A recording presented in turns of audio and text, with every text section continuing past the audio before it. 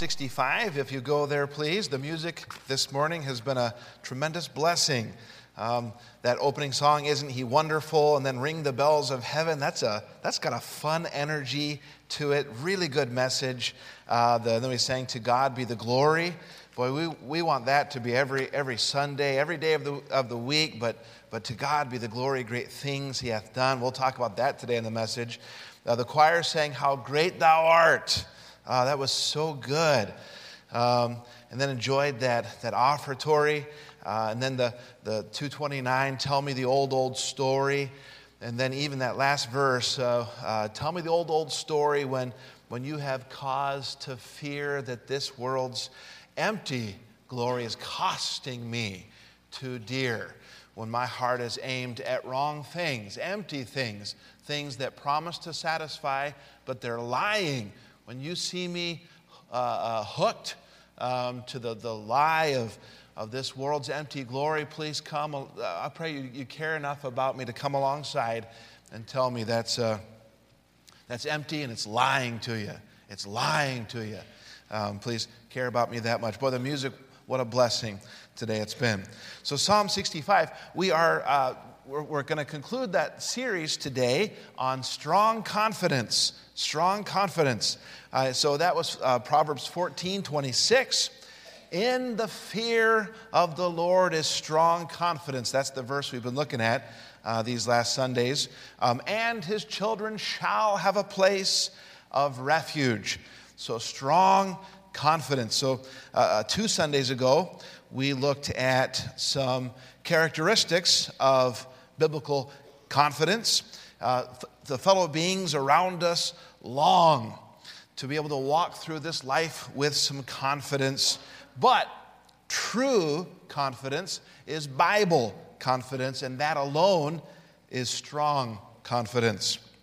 Last Sunday, we looked at some contrasts to confidence. We see in the Bible we need to follow after faith instead of flesh. We need to learn to lean on God instead of fine gold, and to look to the power of prayer and not to princes.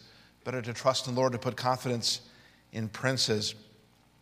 And then this week, I want to finish the series with a look at the captain of our confidence, God himself. In Psalm 65, verse 5, and hopefully you're there, by terrible things in righteousness wilt thou answer us, O God of our salvation, who art the confidence of all the ends of the earth, and of them that are afar off upon the sea. So there we are in Psalm chapter 65. It's a psalm of David, dedicated to the choir director of the tabernacle, the chief musician. It says it's a psalm and song of David, which probably means that he wrote the words and the melody. This is also true of Psalm 48. Many of David's other psalms were centered around crises. So David was going through something awful, and he's like, oh, and he's crying out to the Lord, and they're wonderful psalms, but this psalm is a little different. It seems to be a psalm of rejoicing. Toward the end, the third third of this psalm has a lot to do with how good God is and how bountiful his harvests are. So it seems to have a tone of rejoicing through this psalm. So a context of God's bountiful harvest. He's so good to us. He's the captain of our salvation. So I kind of broke the psalm into 3 parts. And so we're asking ourselves, well, why is he? We started with that song, Isn't He Wonderful? So, well, he's a wonderful captain of our confidence, first of all, because he's so approachable. He's so approachable. Look there in verse 2. It says, unto thee shall all flesh come. So that's kind of talking about the future. But even in verse 4 it says, blessed is the man whom thou choosest and causest to approach unto thee. We'll talk about this, but wasn't it wonderful with Jesus in the New Testament when a mom could feel comfortable bringing her little one to Christ? Oh, I want to approach. Oh, he's too... And Jesus never thought he was so important that a mom couldn't bring her little one to him. Jesus didn't think he was so important that I'm too busy. Oh, there's a blind man over there crying out for mercy and for help, for just a little bit of attention from you. Oh, Jesus never thought himself so important that he didn't have time to go and talk to. Oh, he's so approachable. What a wonderful captain of our confidence. He's so approachable. Secondly, he's just awesome. He's just awesome. The middle of this psalm says great things about him. It says there in verse 5, by terrible things, in righteousness wilt thou answer us. And then verse 6, he sets up the mountains by his strength. There's Lydia down there, Lydia Golden. And we would talk about the Canadian Rockies sometime and how big and majestic some of these mountain ranges are, and the Himalayas over there on the other side of the world, these mighty, majestic mountain ranges, and how little they make us feel. And then to think that he sets up the mountains by his strength and is girded with power.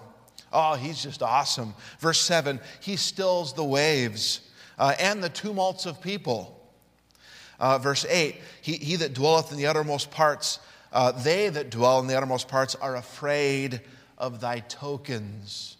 He's just awesome. And by the way, not the way we use awesome sometimes, right?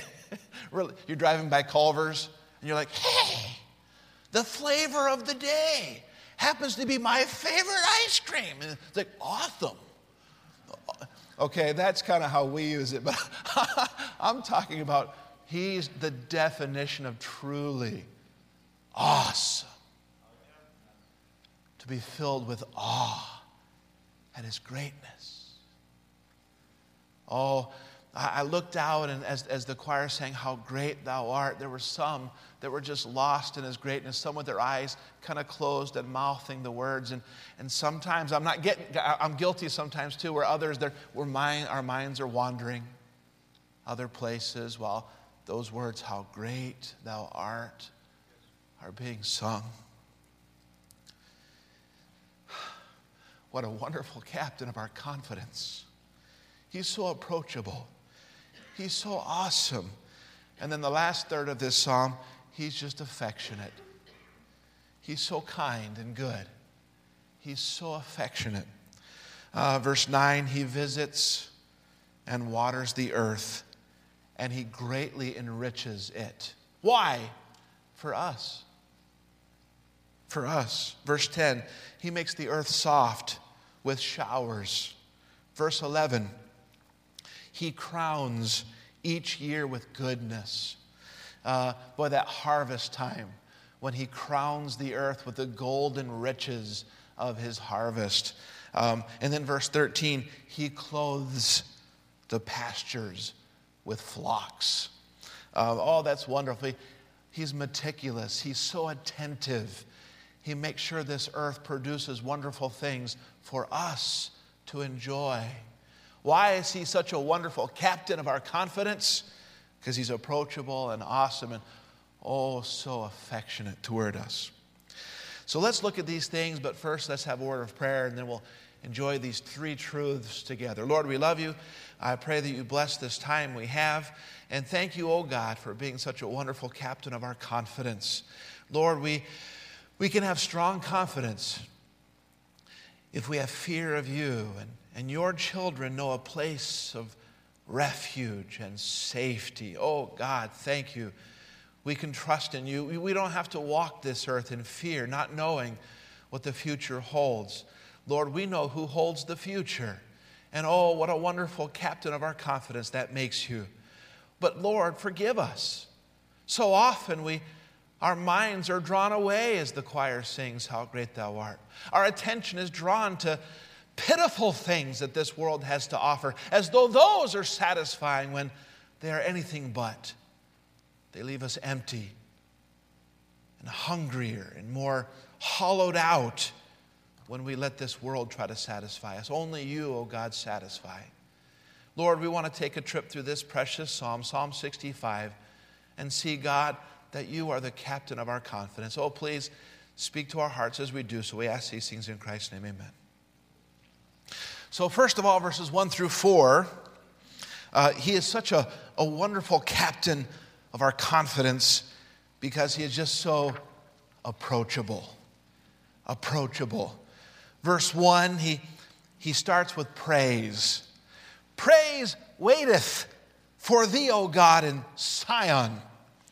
Sion is Zion or Jerusalem, where God chooses as his dwelling place. One day he'll dwell there in his kingdom. And of course, in the New Testament times, there he was dwelling in Jerusalem in much of the Old Testament.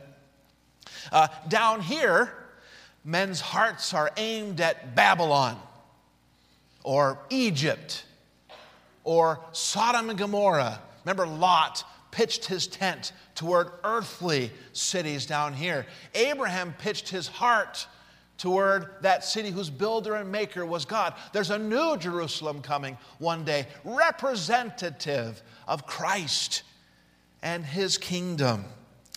Which city is your heart aimed at today? Babylon and Egypt and Sodom and Gomorrah, or the things of this world, or the place where Christ chooses to rule and reign. And in fact, even today say, he's my king. I belong to his kingdom already. Like Matthew 6:33 says, seek ye first the kingdom of God and his righteousness. Oh, I recognize King Jesus in his kingdom. And one day he will set up his authority in Jerusalem. When that stone comes and destroys the image of Nebuchadnezzar that he dreamed about, and then that stone grows into a gigantic mountain, oh, his kingdom is coming, but I recognize it already. Do you? Oh, it's a good sign that you're in church. It's a good place to be. Say, Lord, aim my heart at Zion. And unto thee shall the vow be performed. This is where David would fulfill his vows toward God. Verse 2, O thou that hearest prayer. Does that remind you about how approachable he is? That we can cry out to him. O thou that hearest prayer. What grand eloquence. I'm so glad that he hears prayer, but I'll be the first to tell you that I don't pray like I should. I have it down in my prayer list that prayer got a hold of a mighty God one time and it stopped the sun. That's unbelievable. Prayer got a hold of a mighty God and stopped the sun. That's how powerful prayer is. But you know, God is that big, but he's also so near that I can lose my glasses and say, oh God, big enough to stop the sun and near enough to help me find my glasses. And he'll help me. What a wonderful God.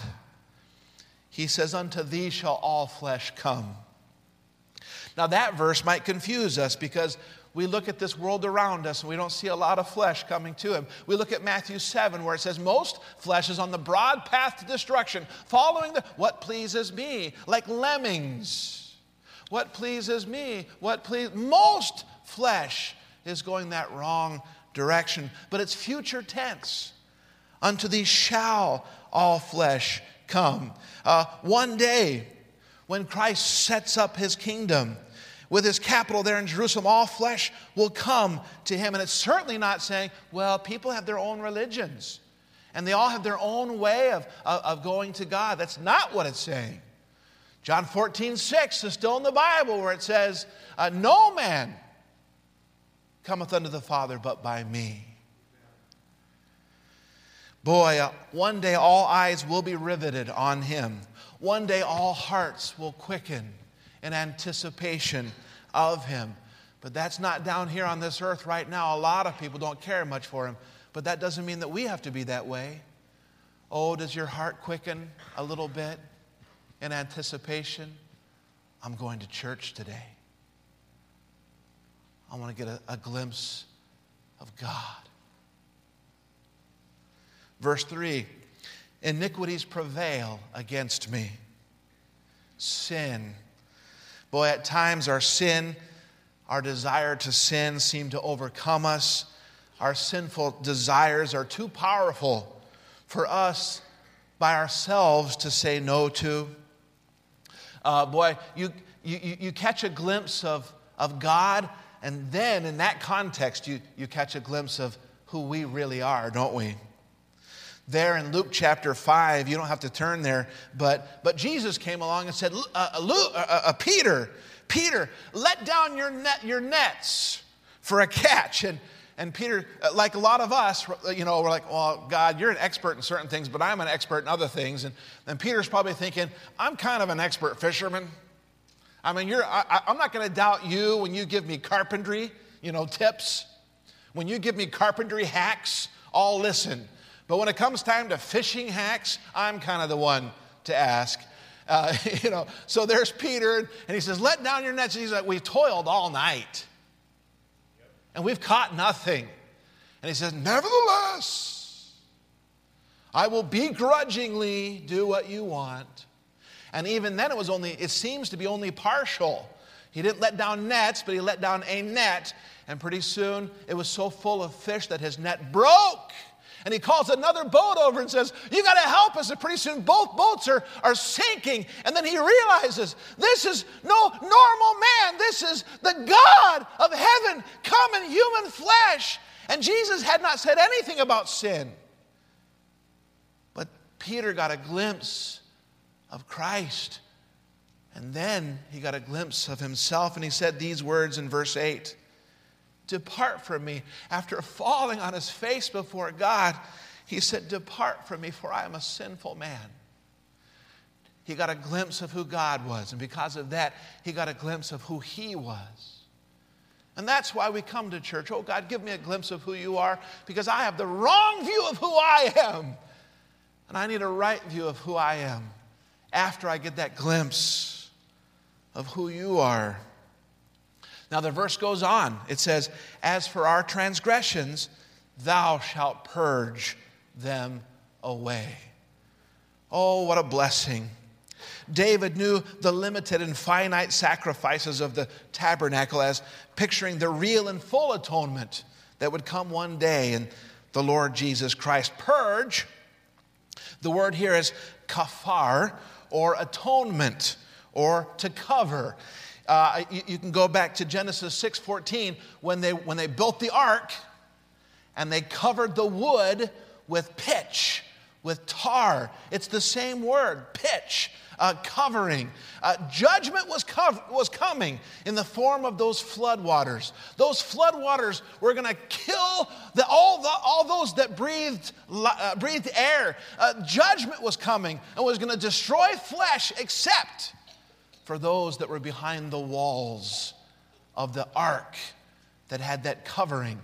Water was going to kill some, most, but it wasn't going to kill everybody. See, some were judgment proof behind the covering. Some were judgment proof behind the covering, and the water that was going to kill many wasn't going to kill them. And by the way, the judgment for sin is coming for all flesh. But we can be judgment proof when we're covered, when we're atoned, when our sin is covered and purged and cleansed by the blood of Christ. We can be judgment proof because of that covering, because of what Jesus did on the cross. Because of him, our sins are buried deeper than the deepest sea and removed as far as the east is from the west. Verse 4, blessed is the man whom thou choosest and causest to approach unto thee. By the way, doesn't the Bible tell us in James 4:8, draw nigh to me and I will draw nigh to you? Actually, it's every one of us that God chooses, every human being. God is willing that none should perish. He says, won't all of you, each and every one of you approach unto me? Blessed is the man whom thou choosest. Do you feel blessed to be here today? Thank you, God, that I can be in your house. Or do we feel the opposite sometimes? Man, God needs to write me a thank you note for attending. Here I am. He needs to write me a thank you note. I'm expecting a thank you note in my mailbox when I get home today. I did him a solid by being here. No. Do you say, oh, Lord, what a blessing. What a blessing it is for me to have the chance to be in your house and to be able to approach unto thee at all in salvation, The fact that I can draw nigh boldly unto the throne of grace. Oh God, what a blessing, and forgive me that I don't do it more. Help me to fix that. Jesus, God made flesh, was so approachable. We talked about mothers that could bring their little ones to him, blind ones that could cry out for help. So many human beings down here are so stern and stiff and unapproachable. Not so with our God.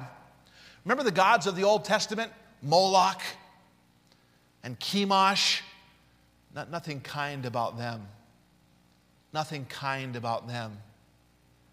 The followers of those false deities thought that they needed human sacrifice, and they would kill their children to those false gods.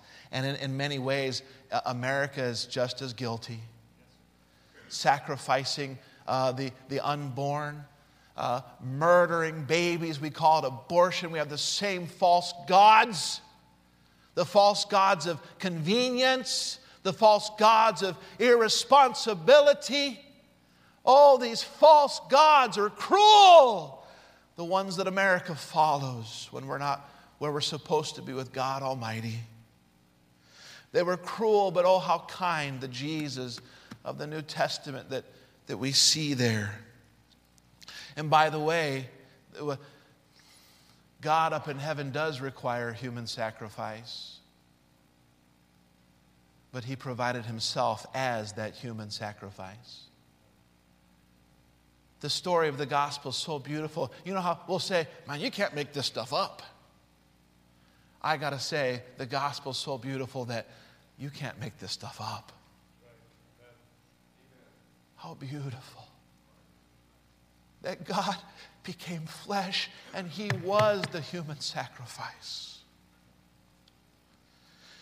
Man, David talks about men being drawn to God, but not only men drawn to God, but men delighted in God, that he may dwell in thy courts.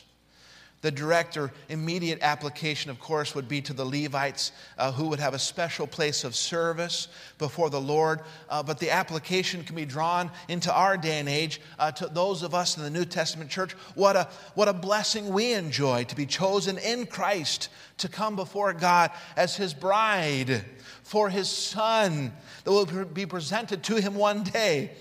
I believe there's metaphors that are soteriological, having to do with salvation, metaphors that are ecclesiological, having to do with the church.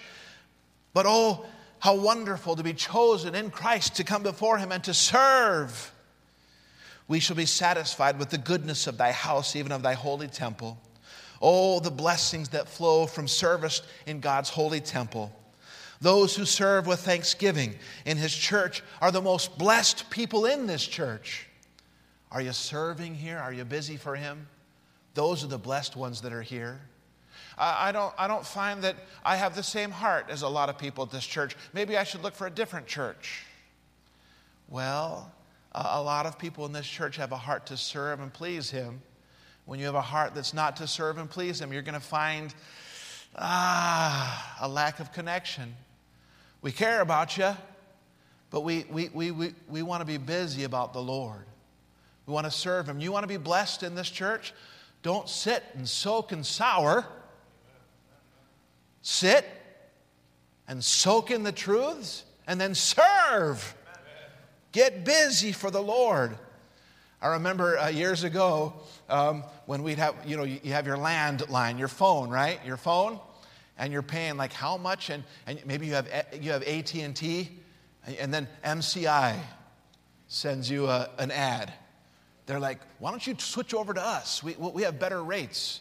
And you're like, oh, well, let me look at this for a while. You're looking at that, and oh, well, maybe I'll do that for a while. And maybe you switch over to MCI, and then it was an introductory rate, and they jack up your prices. And then AT&T, their ads come along, and you're like, I'm ready to consider this again. Oh, that looks good. And you're going back and forth. Who has the best things to offer me? Boy, the American Christian feels like Christianity is consumerism. Lord, what do you have for me today? Oh, that sounds okay, but let me see what the world has to offer. Let me see what this church over there has to offer. Maybe it's an introductory rate over there, but I'm going to try that for, no, it's what does he have for me? No, it's what can I be for him? And when you have that heart, you'll find that you're the happiest person in the house of God. Not only is he a wonderful captain of our confidence because he's so approachable, but secondly, he's such a wonderful captain of our confidence because he's just awesome in the true sense of the word.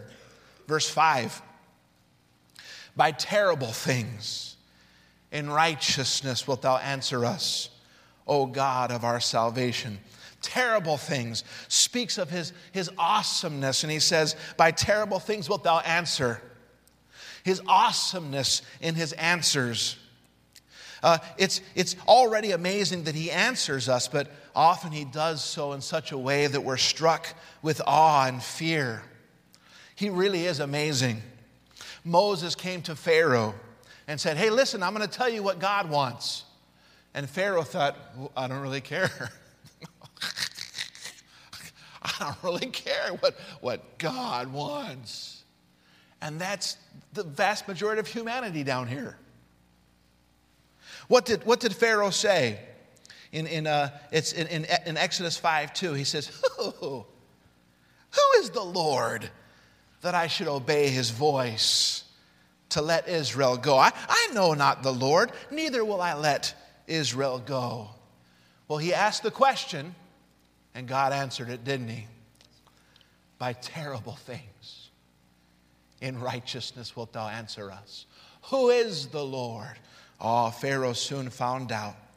Soon the terrible plagues upon Egypt brought the mightiest nation on this earth to its knees. And that last plague, the death of the firstborn, Pharaoh got his answer. Who is the Lord that I should listen to him? Oh, do you have your answer? Oh, don't have the heart. Who is the Lord that I should? Oh, don't have that heart. Say, you are Lord, and I will listen. But in that same story, there were some firstborn young men who woke up the next morning with breath in their bodies. And you know why? Because God had said what they could do to not pass away. If they would take that blood and put it upon those doorposts, God in his mercy would spare those lives. Oh, the awesomeness of God as he went through and said, those who disregarded me have the loss of a firstborn in those homes. But those who just obeyed, it's not hard. Those who simply just obeyed, the firstborn young men in those homes woke up. Oh, how wonderful is God that tells me what I can do to know his mercy and his grace. God, the God of salvation, who art the confidence of all the ends of the earth, the Bible says, and of them that are afar off upon the sea. Confidence just means trust. Today there are believers all over the world.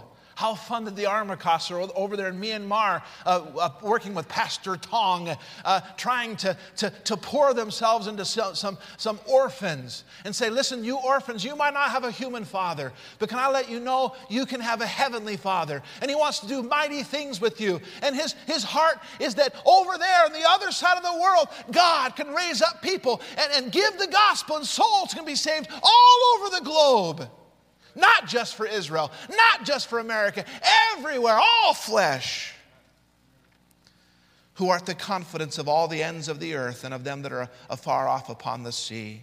He alone is the trustworthy one, whether people choose to recognize that or not. Verse 6, which by his strength setteth fast the mountains, being girded with power. Oh, how little we are. So we got to, again, I told the story where Alec and I, we went out with a group of men with Mr. O'Hare and just a good group of guys who went out there climbing in the Tetons. Oh, you recognize how little you are out there. all the grandeur, the power. Paul Knowles and Thomas and Alec and me, we rented a side-by-side. And it was a fancy one. Had GPS in the middle, and the guy said, hey, make sure you beat up on this machine. Have a good time. And he sent us, so we actually drove away from the Tetons. So we're out there driving through the wilderness out there. And at one point we're following the GPS, and the trail seems to go away. And it says that the GPS seems to tell us to go into that river over there. And it wasn't a creek. It wasn't a stream. It was a river. And you're like, into the river? And you look across the way, and the path comes up out of the water on the other side. And you're like, oh, that's the way we're supposed to go. I assume that it's shallow enough that we're not just going to, It's like, well, that... And so there's the path. And so, Brother Knowles, he seems so calm and reserved, but he isn't. He was driving, and you put him behind the wheel of one of those machines, and the doctor, whichever, Jekyll Hyde, whichever was the crazy, oh boy, he was. And so he hits that water. And this wall of water comes up, and we had opened the drain plugs in the bottom of the machine so everything could drain out. We'd put on our rain gear, and this wall of water, and by faith we still think we're still heading toward the path. And we had no idea because of the water coming up. I was looking at pictures of that trip the other day, and that time, here and there, even when we're miles and miles and miles away, there's a bunch of pictures of the Tetons, the range, because even as we were far away, it just kept arresting our attention. We would stop and look back and, oh, wow, as they reach up triumphantly to the sky. And I remember there's just, we off-roading and doing it, and then a picture of the Tetons. And then doing this and that, and then the picture of the Tetons. And then this and that, and then the picture of it kept arresting our attention.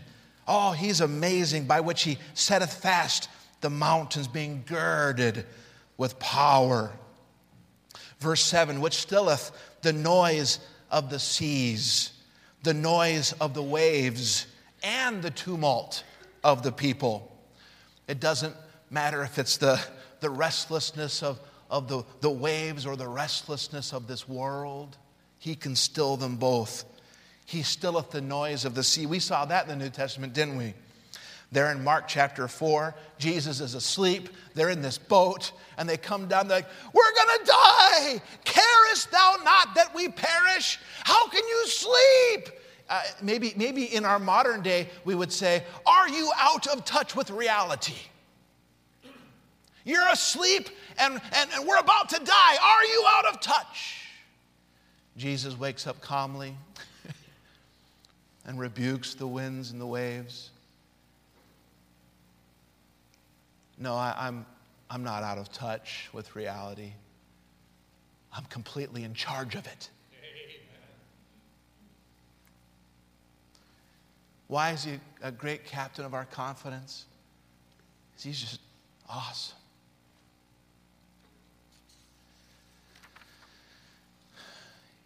And the tumult of the people. One day at Armageddon, it doesn't matter how crazy things get down here, he can silence it anytime he chooses. One day at the battle of Armageddon, the might of this whole world will be thrown against him, and it will be the sword of his mouth that silences the rebellion. Revelation 19:11 through 16, I saw heaven opened, and behold, a white horse. And he that sat upon him was called Faithful and True, and in righteousness he doth judge and make war. His eyes were a flame of fire. And on his head were many crowns, and he had a name written that no man knew but he himself. He was clothed with a vesture dipped in blood, and his name was called the Word of God. If you're not on his side, that's going to be a terrible day. But there will be some that are on his side.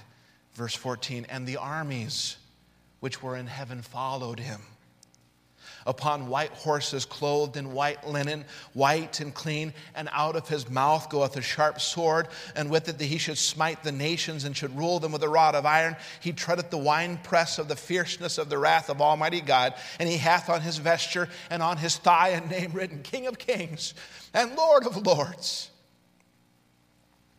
Oh, what a captain. I don't want that captain coming after me. I want that captain going before me and me following him. Verse 8, they also that dwell in the uttermost parts are afraid of thy tokens. I don't know, maybe you can think of tokens as what the insurance company calls acts of God, right? Say, do you cover everything? Well, if a tornado comes and your house is gone, we don't cover that. Insurance company is very clear, whatever, and maybe you can get tornado insurance or whatever it is. Austin, Trevor, Seth, they know about tornadoes. Wow. Boy, God sends tokens of his power. Whether it be hurricanes or tornadoes or earthquakes or thunder that comes. I remember lightning came and just blew off a corner of our chimney, Brother Leslie, just there in Utah. It traveled down this pine tree and then jumped from the pine tree to the chimney and blew off a corner of the chimney. Wow, that's powerful stuff. They're afraid of thy tokens. Thou makest the outgoings of the morning and evening to rejoice. Oh, to be in awe of his power, and yet to recognize that his power is under complete control, and to know that he loves us. Aren't you glad for John 3:16? One that is so powerful that says, by the way, God so loved the world. Oh, good. Somebody that powerful, I want him to like me. And he does.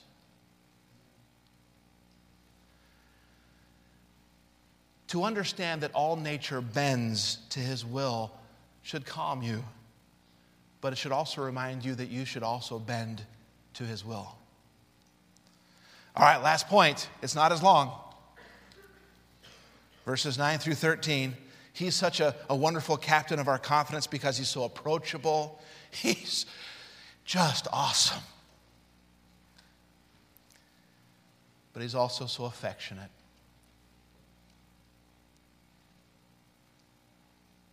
As powerful as he is, he's so good and so kind to all of us down here. Verse 9. Thou visitest the earth and waterest it.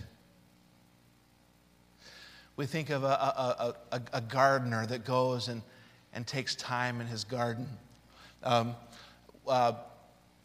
There's Deborah, my sister down there. We had the guy next to us growing up, Mr. Gene. You know, he's out there with his little, not quite, but out there with his little Swiss Army scissors, trimming the blades of his grass, making sure, each blade is perfect. And we were good if our grass was kind of the same length as the other parts of he was just perfect over there. I mean, he was meticulous. He cared for his lawn like crazy, which was especially funny because we had a long needle pine, the same one that the lightning traveled down. We had this long needle pine. If you know about long needle pines, they shed. Most pines don't really lose a lot of their needles, but this long needle pine lost tons and tons and tons and tons of the long needles. And because of where the tree was, a lot of the needles didn't fall on our property. They were like over onto his property. And we're like, Mr. Perfect Lawn over there. But my dad was like, son, go over and take care of those needles. Yes, sir, we'll do it. So we would go over there and I don't know, Deborah probably helped me some, but I go over there with a rake, and it was no small undertaking, this big long needle pine tree, and it was just you're raking and it's beginning to just roll. You're trying to roll the big pile over and then it'd be this long, and you try to just pick up a roll of it and carry it somewhere. Oh man! But we had that neighbor next door that was meticulous about keeping things as they should be. I kind of get that picture when we think of verse 9, thou that visitest the earth and waterest it, thou that greatly enrichest it with the river of God, which is full of water. You think of the river of God that is full of water, I think it's probably referring to the hydrological cycle, the fact that God miraculously constantly moving moisture around this earth, isn't he? God, causing water to evaporate and go over here and fall here and run into the oceans and evaporate again and come in over here, and then there's rivers and watering this and the river of God, which is full of water. Oh, the goodness of God that sends refreshing, life-giving showers. Thou preparest them corn when thou hast so provided for it. The bountiful harvest that he gives. Thou waterest the ridges thereof abundantly. Thou settlest the furrows thereof. Thou makest it soft with showers. Thou blessest the springing thereof. So just like that older neighbor of ours, that he spent time making sure things, his yard was just right. God spends time watching and making sure he waters this and takes care of this and moves moisture around and softens the earth over here and settles the furrows. By the way, when crops grow, it is God being good to us, not showing us, look what we can do. It's like, yeah, because I set it up for that to work. And if God lets us learn how to produce better crops, that was God letting us learn. If we have effort to throw into it, it's God who lent us some strength to pour into the work. It's all him. It should never be, look what we can do. It's like, you're welcome. Thou crownest the year with thy goodness. It seems to be referring that the year is crowned, and you think of maybe a golden crown and the golden harvest. There's a special time of year with harvest. Thou crownest the year with thy goodness. It isn't harvest all year long. There are special times of the year, the annual crowning times of harvest, that we need to especially remember how good God is to us and not be like that rich man in Luke 12. He was impressed with himself. His barns were full. And instead of saying, God was rich toward me, I need to be rich toward him. Oh no, he thought it was all him. Listen to this. Luke 12:16. But God said unto him, thou fool, this night thy soul shall be required of thee. Then whose shall those things be which thou hast provided? So is he that layeth up treasure for himself and is not rich toward God. Psalm 65 goes on, thy paths drop fatness. A gardener has his pathways through his garden. Possibly this is referring to this world being the garden of God and him going through his pathways. Fatness, possibly the idea of richness and bounty. Verse 12, they drop down the pastures of the wilderness, and the little hills rejoice on every side. The little hills down here rejoice. Are you rejoicing as much as the little hills? As God rains down his raindrops, which hasten the harvest, God also pours out his mercy and care upon us. Verse 13, the pastures are clothed with flocks. I think that's so much fun. Now we'll take sheep and cut the wool off of them and make a sweater possibly. We'll be clothed with wool. And God says, look at that pasture that's clothed with flocks. That pasture over there is also clothed with wool, still attached to the sheep. You have your wool sweater on, and that hill over there has its wool sweater on, still attached to the sheep. The pastures are clothed with flocks. The valleys also are covered over with corn. They shout for joy. The pastures and the valleys, they shout for joy. They also sing a duet. There's the pasture, the hillside covered with sheep, and it looks over and sees the area covered with crops, and they look at each other, they catch eyes, and they say, look at us, we get to reflect the bounty and goodness of God, and they shout together, and they begin singing, oh, he's so good. Oh, can you at least compete with the hills and the pastures and the valleys as they rejoice? Can you also see God's blessing and rejoice? What a captain. What a captain of our confidence. He's so wonderful because he's approachable, verses 1 through 4. All flesh shall come unto thee. Blessed is the man whom thou choosest and causest to approach unto thee. He's entirely awesome.